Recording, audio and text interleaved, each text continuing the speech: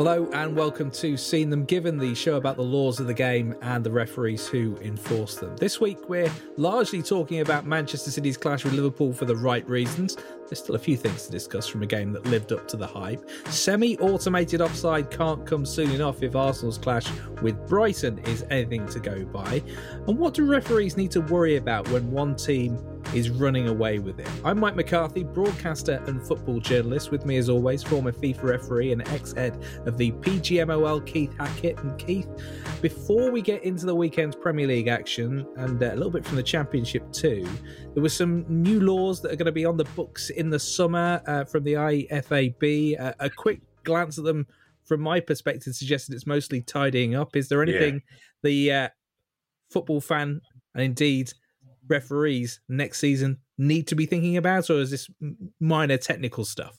I don't think there's anything major. I think that the one thing that obviously along the new laws and the Premier League's announcement that they're going to have 5 substitutes next season, does that mean that the average time, actual playing time of a game is going to drop from 57 further and that fans aren't going to get value for money? So I think that hopefully in the close season, there'll be a discussion between the Premier League managers and the referee body, the PGMOL and the FA, to try to examine how best they can actually improve the amount of playing time on the field of play. You know, FIFA are now saying we'll go for a minimum 60-minute game, and everybody's laughing at that.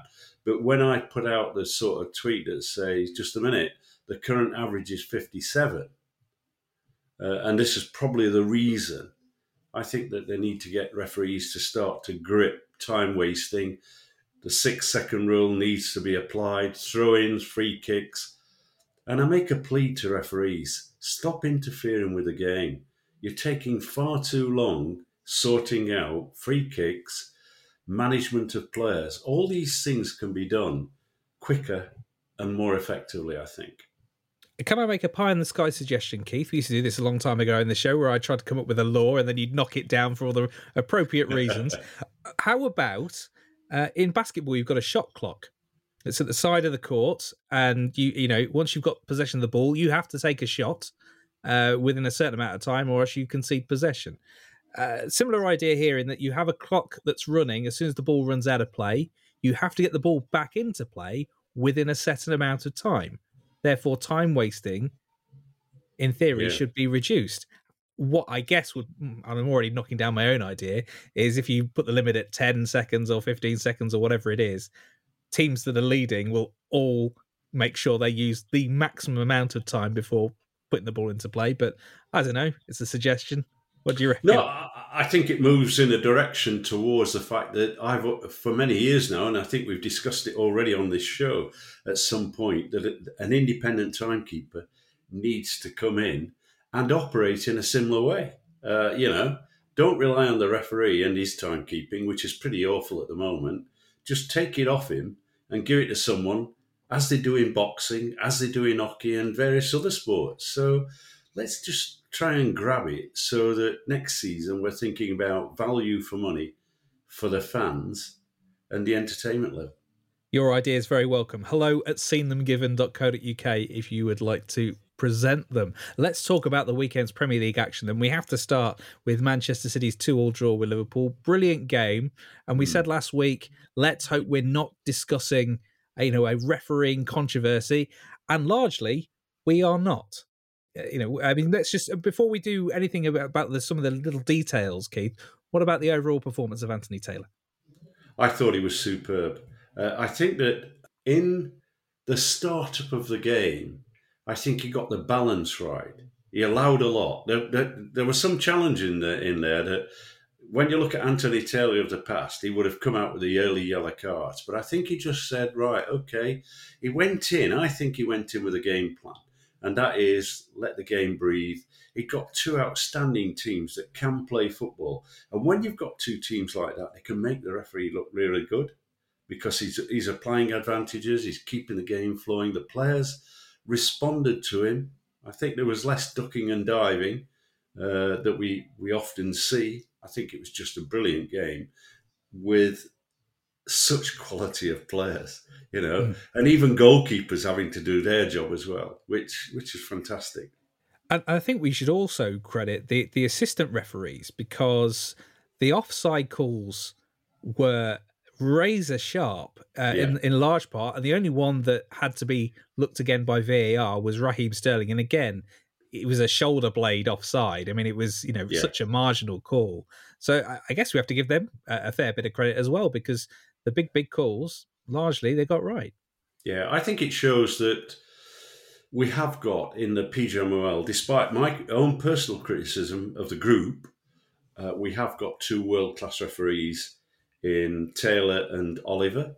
Obviously, before the game, if you go look back in the history, I've always worried about, and I'm brought up on the fact that a referee within proximity of the ground doesn't referee that particular match. But let's bury that now and say that the PGMOL have got it right, that Taylor has delivered on these games when he's refereed Manchester. We highlight again, he is an Altrincham fan. And likewise for Mike Dean, when Mike Dean's now refereed Liverpool or Everton, he's delivered as well without the controversy. There's obviously some heat, and there was some heat before from Liverpool fans saying, just a minute, he might be one of the best referees, but he's a Mancunian.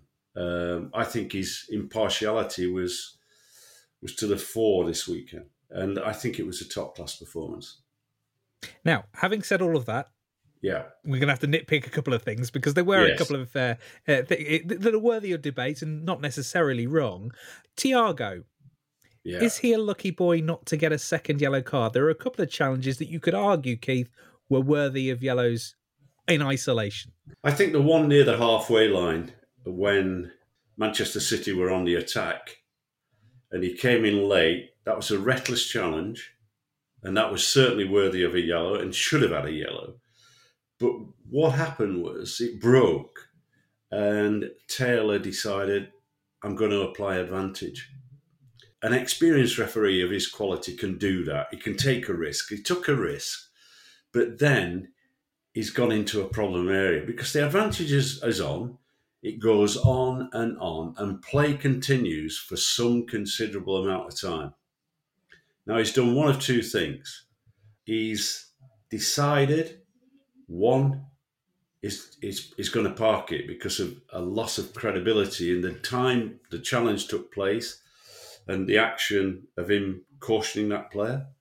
Or has he forgotten that it was Thiago that's committed the offence? I don't think he's done that because, Premier League referees are refereeing these guys inside out, week in, week out. Therefore, I think the reality is he's thought, I'll let it go. The game's breathing. The players are responding really well to me. So I'm not going to issue a yellow. And of course, it's easy then afterwards, people like myself who can come in and say, actually, Anthony, when Thiago got his second yellow, or should I say actually got his yellow, it should have been the second yellow and he should have been sent off. Yeah, it's an interesting one. And I guess the other counter argument is, does Thiago make the second challenge in the way that he does if he knows he's already on a booking? I think the mentality of players these days is that they don't worry, do they? They don't suddenly click in the mind that they've got a yellow card and change their mode of operation. I think if they're told to closely mark players, do a job, let's make it quite clear. Some of the challenges from both teams were, without question, like sometimes a bit dodgy. They weren't. They were old fashioned in their attempts. So, but I don't want to be. I think we're being nitty picky. I think in law, Thiago's a lucky boy. I think we obviously then had Fabinho with his late challenge. Yeah, for people who haven't seen this, it's a contact on the leg which is high, and the stills, you can make it look very similar to other challenges that have received red cards, but Correct. Stills are not the answer in all situations, are they? No, and neither is slow motion, because slow motion can obviously make the thing look worse. I go along with Taylor. I think he judged that one accurately. So I think that we are nitty picky. I think that Anthony Taylor's come away from that game with a great deal of credit. I think around it now is He's obviously in strict competition with Oliver. And I'd just love to see 2 English referees go to the World Cup. But, I think at the moment, Taylor's probably in the driving seat. And I really don't want to sound like I'm nitpicking, because it was a brilliant refereeing performance. But I can't let this one go, Keith, just because it struck me as really funny at the time. So Mo Salah has a shot. It takes a deflection, or at least Mo Salah believes it takes a deflection off a Manchester City defender, goes behind.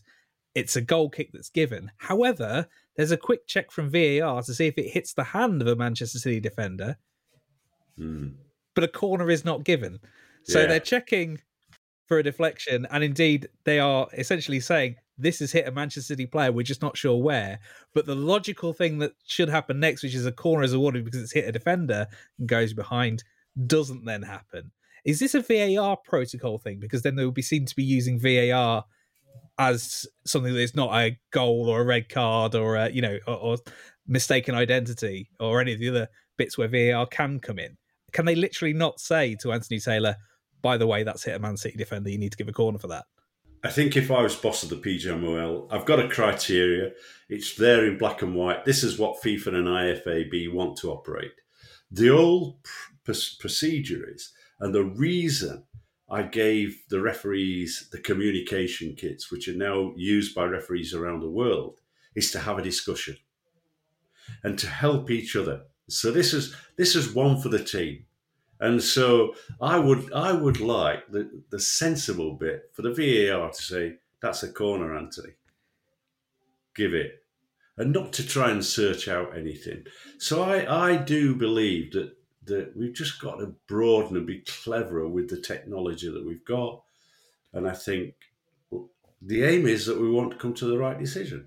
And, let's assume it's the other way around. It should have been a goal kick, and a corner kick is given, and a goal is scored from the corner kick. Then there's all hell to let loose. It didn't happen. But in reality, I do think that there is on the record and off the record. And off the record is, I think that if you've got a very competent team of officials, then you help each other. This is why I want Stockley Park closed. It'll never happen, but that's what I would like. And the VAR eyeball each other with the referee before the game and after the game to discuss these things.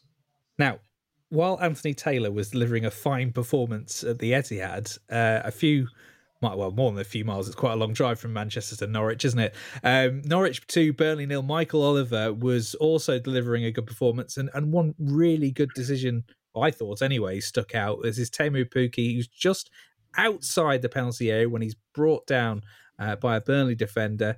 Free kick given, and they check it with VAR, and he's bang on. Yes, and it's the thing that highlights here is both Taylor and Oliver move around the field of play, are able to apply a dynamic sprint, and if other referees in this group can't see that that's a requirement at this level, then that's what they need to work on. So that dynamic sprint, that movement, that game reading, if you like, the anticipation, the cognitive skills that you develop as a referee, put him in the right position to make his decision, right? And he got it spot on. However, look, the reality is, if Michael Oliver had held on to the whistle slightly and not blown it at the time he did, the foul that was outside the area continued into the area. Let's make no mistake about it. At that point, if he hadn't have blown, he would have been pointing to the penalty mark because the offence continued outside the box into the penalty area, and that then becomes a penalty kick.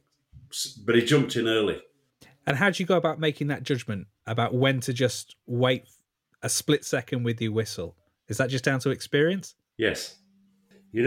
One of the things that quality midfield players have, and I've been round quite a few of them, is they just have, you look at De Bruyne. De Bruyne gathers the ball and he's got so much time. Beckham was the same. Glenn Hoddle. There are many. Platini. They just had so much time on the pitch. They were never rushed. As a consequence, refereeing's the same. And I've run the line for top class referees. I watch top class referees. When I've managed people like Webb and Clattenburg and Halsey, it were a remarkable the amount of time, if you like, which is the risk factor that they can put into the decision-making process. They give themselves time. They don't jump in. And, they give themselves, the process to see, that's easy.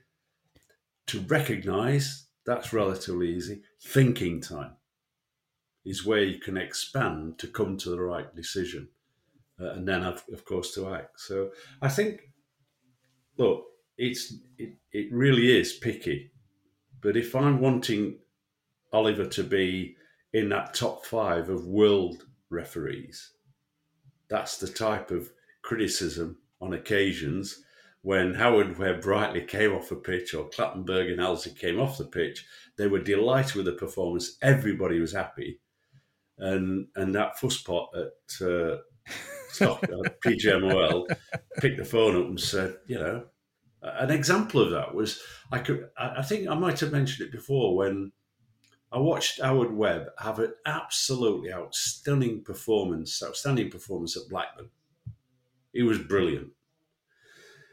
He knew he was brilliant, but there was an area that concerned me because I knew what he was doing as an ex-referee. The fans around me were like, "Phew," and and a bit unhappy that he didn't look as though he was in control. His experience gave him this broad width of being in control, but he wasn't demonstrating it to the fans. And I can remember picking the phone up. He was on his way home. His dad had seen him. Bill was in the car with him, and also a sports psychologist that was at the game. I rang him up and said, "Look, Howard, terrific performance, but I want to review with you the amount of advantage that you applied. It was too risky." And there was a shout that came in the car, and I'm sure it was from Bill saying, "I told you. and so Bill and I were on the same plane. But the great thing about Howard, and I think this applies to refereeing, if you want to advance your career and you've got an assessor in and around the ground, or he's watching your performance, or an ex-referee's in proximity, ask the question. Ask the question, "Look, have you any advice to offer?" Don't see it as a criticism. You can add, a lot. And I watched Michael Robinson. Paul Robinson was at our game at Penistone. I didn't spend enough time with him. I was really disappointed with that. I kept looking for him. Paul is one of the most experienced former Football League referees. Terrific assessor. Different approach to the game than myself. But I could see a lot of his son out there in the middle at Penistone, like unflustered, looking calm. And I think he's taken advice from his dad. His dad gives him positive advice, and that's what's accelerating his career. But I just hope that someone of that quality, and there's one or two in the North East Counties League, that really do need to be pushed on a bit, even though we're going to lose them in our league and we have difficulties getting match officials. I just want those guys to accelerate because they need it at the top level. Well, right at the top level, Michael Oliver and Anthony Taylor are going to be refereeing the FA Cup semi-finals next weekend. Oliver gets round 4 of Manchester City Liverpool this time, and Chelsea Crystal Palace is going to be Anthony Taylor's domain next weekend. It says a lot again about where they are in the pecking order with referees in this country at the moment, doesn't it? Can we discuss what happened at the Emirates this weekend? There was a goal which wasn't a goal in the end for Arsenal's Martinelli, and an eternity to wait to find out that in fact he was offside. Because again we're dealing with stills and not a 3D representation of what's going on, it's still quite difficult to look at any individual still and work out exactly how far offside Martinelli is, but the technology of VAR suggests he was just. What did you make of it all? A nonsense, putting it bluntly. There's a point where technology assists, there's a point at which technology hinders. First of all, the amount of time it took, and okay, I know they were looking for another offence, and then they were looking at offside. And I want to say that VAR is there to get the decisions accurate, but we've got to get to a point where I don't want a clock putting on VAR, but the amount of time it took loses credibility in the decision-making process. It's almost like not let us find a reason to allow that goal, the approach which it should be. It's can we find a reason for chalking it off? My view is that I cannot get a definitive answer as to whether that player was offside. It's easy for the authorities to try to support the match official. People like Dermot Gallagher saying, well, these are the reasons why. But even in fairness to Dermot, he makes the comment earlier today that the foot is not exposed. So where is the player's feet in this? And therefore, we don't have automated offsides yet. They're coming for the World Cup. We'll see that in action. So for me, this goal should have been allowed and not counted out. I think what I would do is this. I would have at Stockley Park a big clock on the wall. And I would be saying, if you pass a certain point, and that might be 30 seconds, you stick with the on-field decision. Even for offside? Even for these ones that take a while to generate?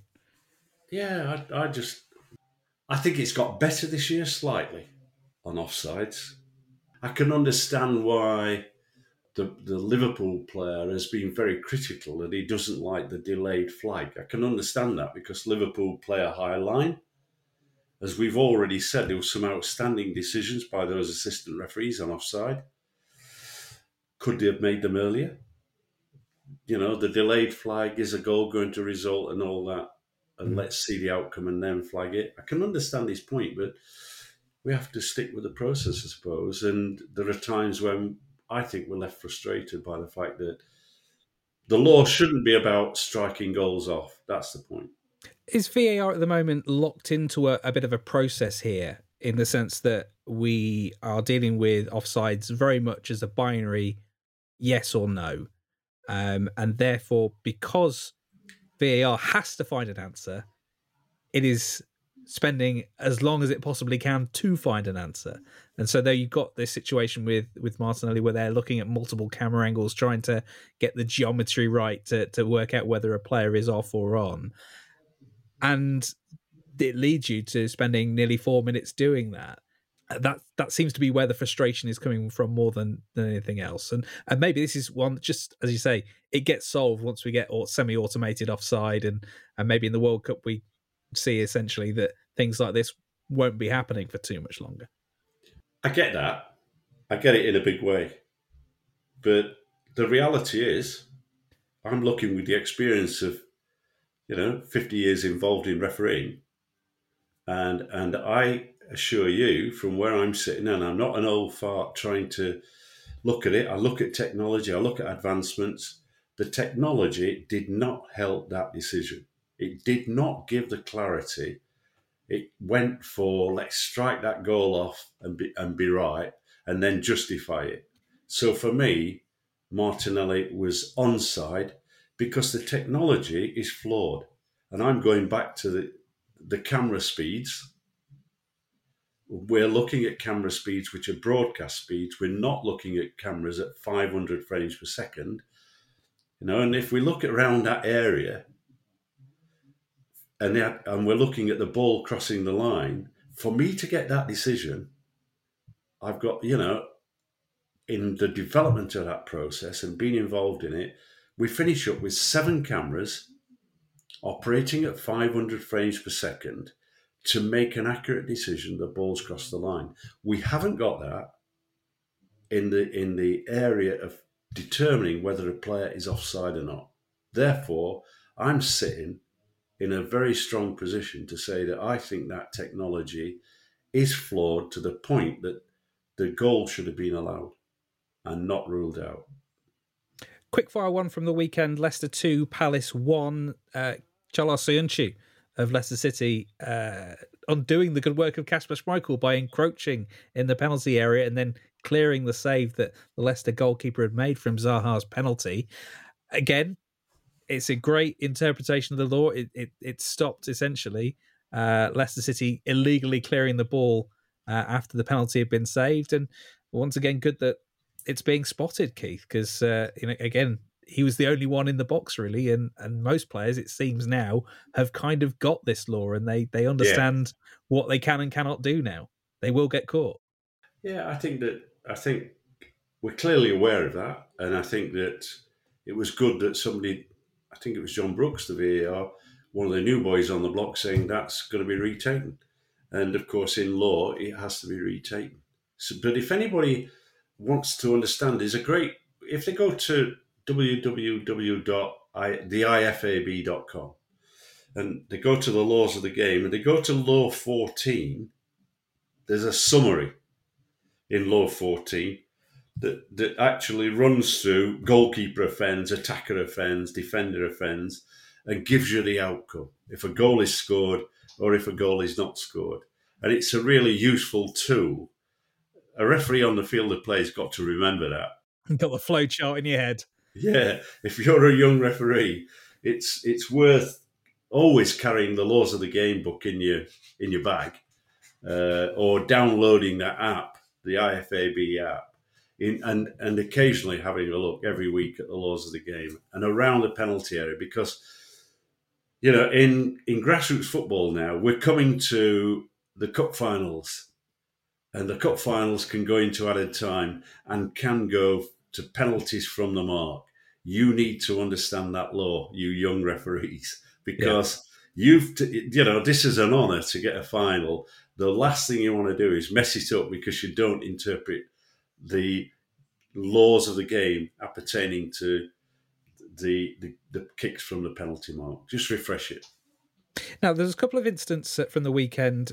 One wasn't really an incident, it's more of an entire half, which we'll get to in a second, but things that referees may or may not need to worry about. Cristiano Ronaldo and a fan and a phone being broken after the game. Is this something that referees need to be aware of after a match? Is this something that they may not even be aware of? The geography of Goodison Park is such that Manchester United's players go in a different direction to the Everton players, and indeed the referees at full time, for example. So it may be something that is impossible to see. But what did you make of that incident at the weekend?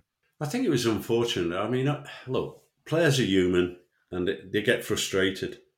And this is an act of frustration that doesn't bode well.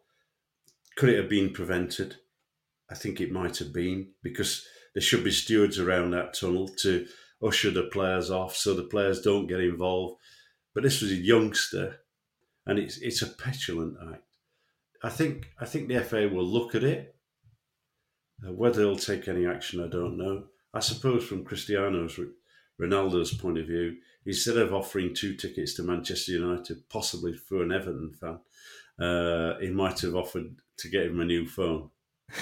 and he's probably already done that. I suspect that sort of thing may well have already happened. Of course, that game was already over, whereas Southampton-Chelsea was over by half-time. And I wanted to just ask you quickly about the dangers for referees in a game where it is so one-sided, and Chelsea had the game wrapped up within the first 45 minutes. Coming out for the second half, what do referees need to think about in a game like that? Concentration. You've got to be absolutely at the height of the game, and one of the things here is that individual players can get very temperamental, particularly straight after half time, because if they're losing with a fair score, the manager might have had a real go. I think that the whole area is that you've got to manage the substitutions, because like the substitutes are coming on and it's 4-0, 3-0, 4-0, can think, why am I going on now? Because I'm now going on and taking the stick and coming off with a loss. I'm going to share some of the blame. I prefer not to be substituted. There's all levels of frustration. I think that I'd be saying this is one of the areas where the communication can help, because words of encouragement both ways. The referee to his assistant saying, "Come on, guys, let's keep on top of it. Let's not get too relaxed, because an explosion can occur. Anything can occur. Let's keep focused." And likewise, there's a procedure that people like Graham Poll and Graham Barber operated when they refereed it. They had 10-minute block refereeing. I don't know if I've talked about this. Yeah, we've touched on this before in the show. And this is where the referee and the assistant are in communication on every 10 minutes, where the referee advises, "Look, I'm going to keep this game. My interference level is going to be high. I'm not going to free it up the game. I'm going to be mindful about the application of advantage, all these areas." So there's that type of process that can help when it's such a one-sided game. But we're there to referee 90 minutes plus. You cannot relax. At the Premier League level, Football League level, any level of the game, even if it's a child's game, you can't relax, because all of a sudden, you've got a parent on the touchline that's getting frustrated that his son or daughter's losing the match. So I think those are all aspects where the referee's focus and his assistant's focus have to be maintained. And then after a game, you've always got the perspective of managers talking about your performance and whether you've missed something big. Wayne Rooney was not particularly impressed in the Championship this weekend during his side's 2-1 defeat at Swansea. I'll read you the quotes and you can talk about his behaviour as well, which you've seen better than I have, Keith. Talking about the penalty that he thought his side should have had, Wayne Rooney said this: "I think everyone in the stadium agrees. The Swansea manager, fans, players, Derby players and fans knows it was a clear penalty, apart from the 4 officials. I hope the referee gets banned and fined, but that is not good enough. I've raised this with the officials a few times this season, and you'll get the same rubbish reply 6 weeks later, but the season will be done before that." What did you make of all this, Keith? Well, when I saw the incident, I thought it was a penalty kick.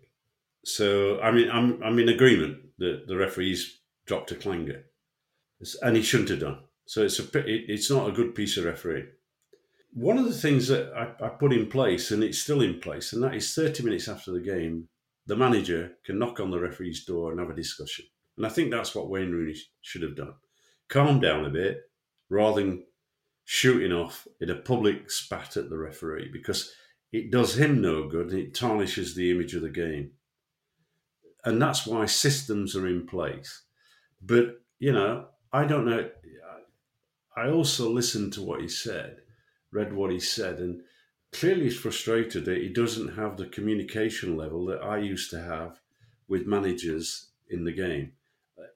I would get in my car and go and see the manager. When a referee's really had a poor performance and they've conveyed that discussion to me, I've gone, let's go and have a look. Take the video of the game with me, obviously having looked at it and having the stats. So I think those things need to take place. So 30 minutes after the game, have a discussion, ask the referee, could he talk me through how he saw that incident?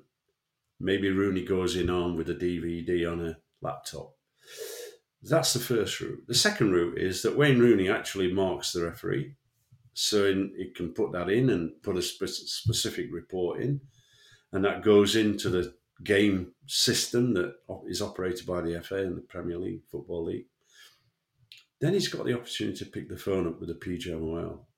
And if he's not getting the answers that he expects, then I would expect, and this is the difficulty at the moment with Derby County, and that who owns Derby County, but there must be a CEO that's operating within the football club. The CEO, he's saying, I'm not getting the answers. He's then every right to say to his chairman or his CEO, I want you to contact the PGMOL and seek clarification on instances. Mm. Well, that's clearly a difficulty with Derby at the moment in terms of their organisational structure. But there is also another string to the bow as well, and that is, I'm sure that Rooney is a member of the LMA, the League Managers Association, and I know Richard Bevan. I haven't spoken to him in years, but he's a thorough guy. He's done a terrific job with that organisation, and Wayne Rooney is a member of the LMA, And he has the right to be able to pick the phone up and say to Richard Bevan, look, I'm not getting the answers I want. Can you raise the issue with the PGMOL? And I've had that. I've had that from Richard Bevan. I had that before Richard Bevan, John Barnwell, and Gordon Taylor at the PFA. If they wanted clarification, that's the old purpose of the PGMOL. They've got enough staff. They spend 23 million on referees. So, that's part of the task. Explain. Because sometimes it's an education.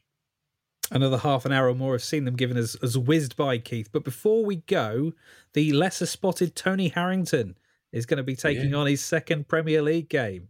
Newcastle against Crystal Palace coming up for him at long last. Yeah, why? He's brought onto the list. He's part of the SG group.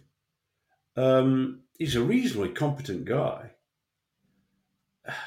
I don't know. I mean, psychologically, it might have been better not to have given him a game. And then to say, right, okay, we'll start the season off. I think that when they bring new guys on, the whole objective is there's 380 appointments, the Premier League, 380 games. I think these guys have the right to a minimum of 10 games, and in that sense, that will give them the opportunity to establish themselves within the group, because there's all connotations of that, and establish themselves on the list.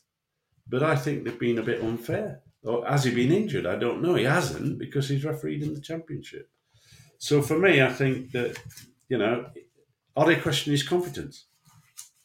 Because, when I look at that list of appointments, the guys at the top have had 21, 22 games. People like Taylor, Tierney, Moss, Oliver, Pawson, Atkinson, Dean, Coote, 19, 17.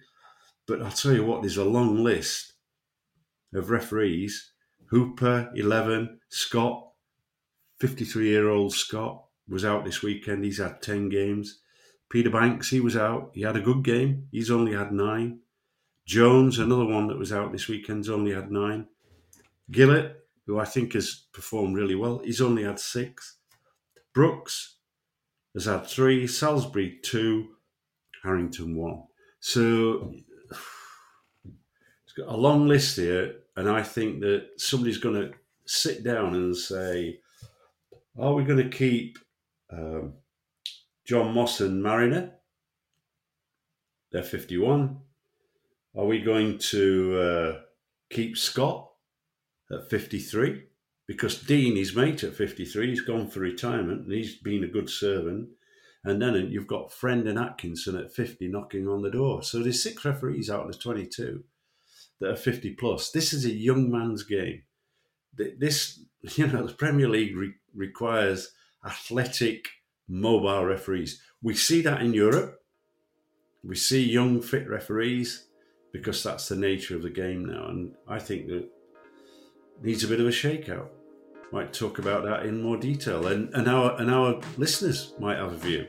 Indeed, they do. hello@seenthemgiven.co.uk is how you get in touch with the show. If you enjoy the podcast, do leave us a rating or a review wherever you get your podcasts, and let other people know about the show too, because we'd love to make this a broader discussion every week when we bring this out. Keith, as always, thank you so much for your time. Pleasure. And we will see you next time.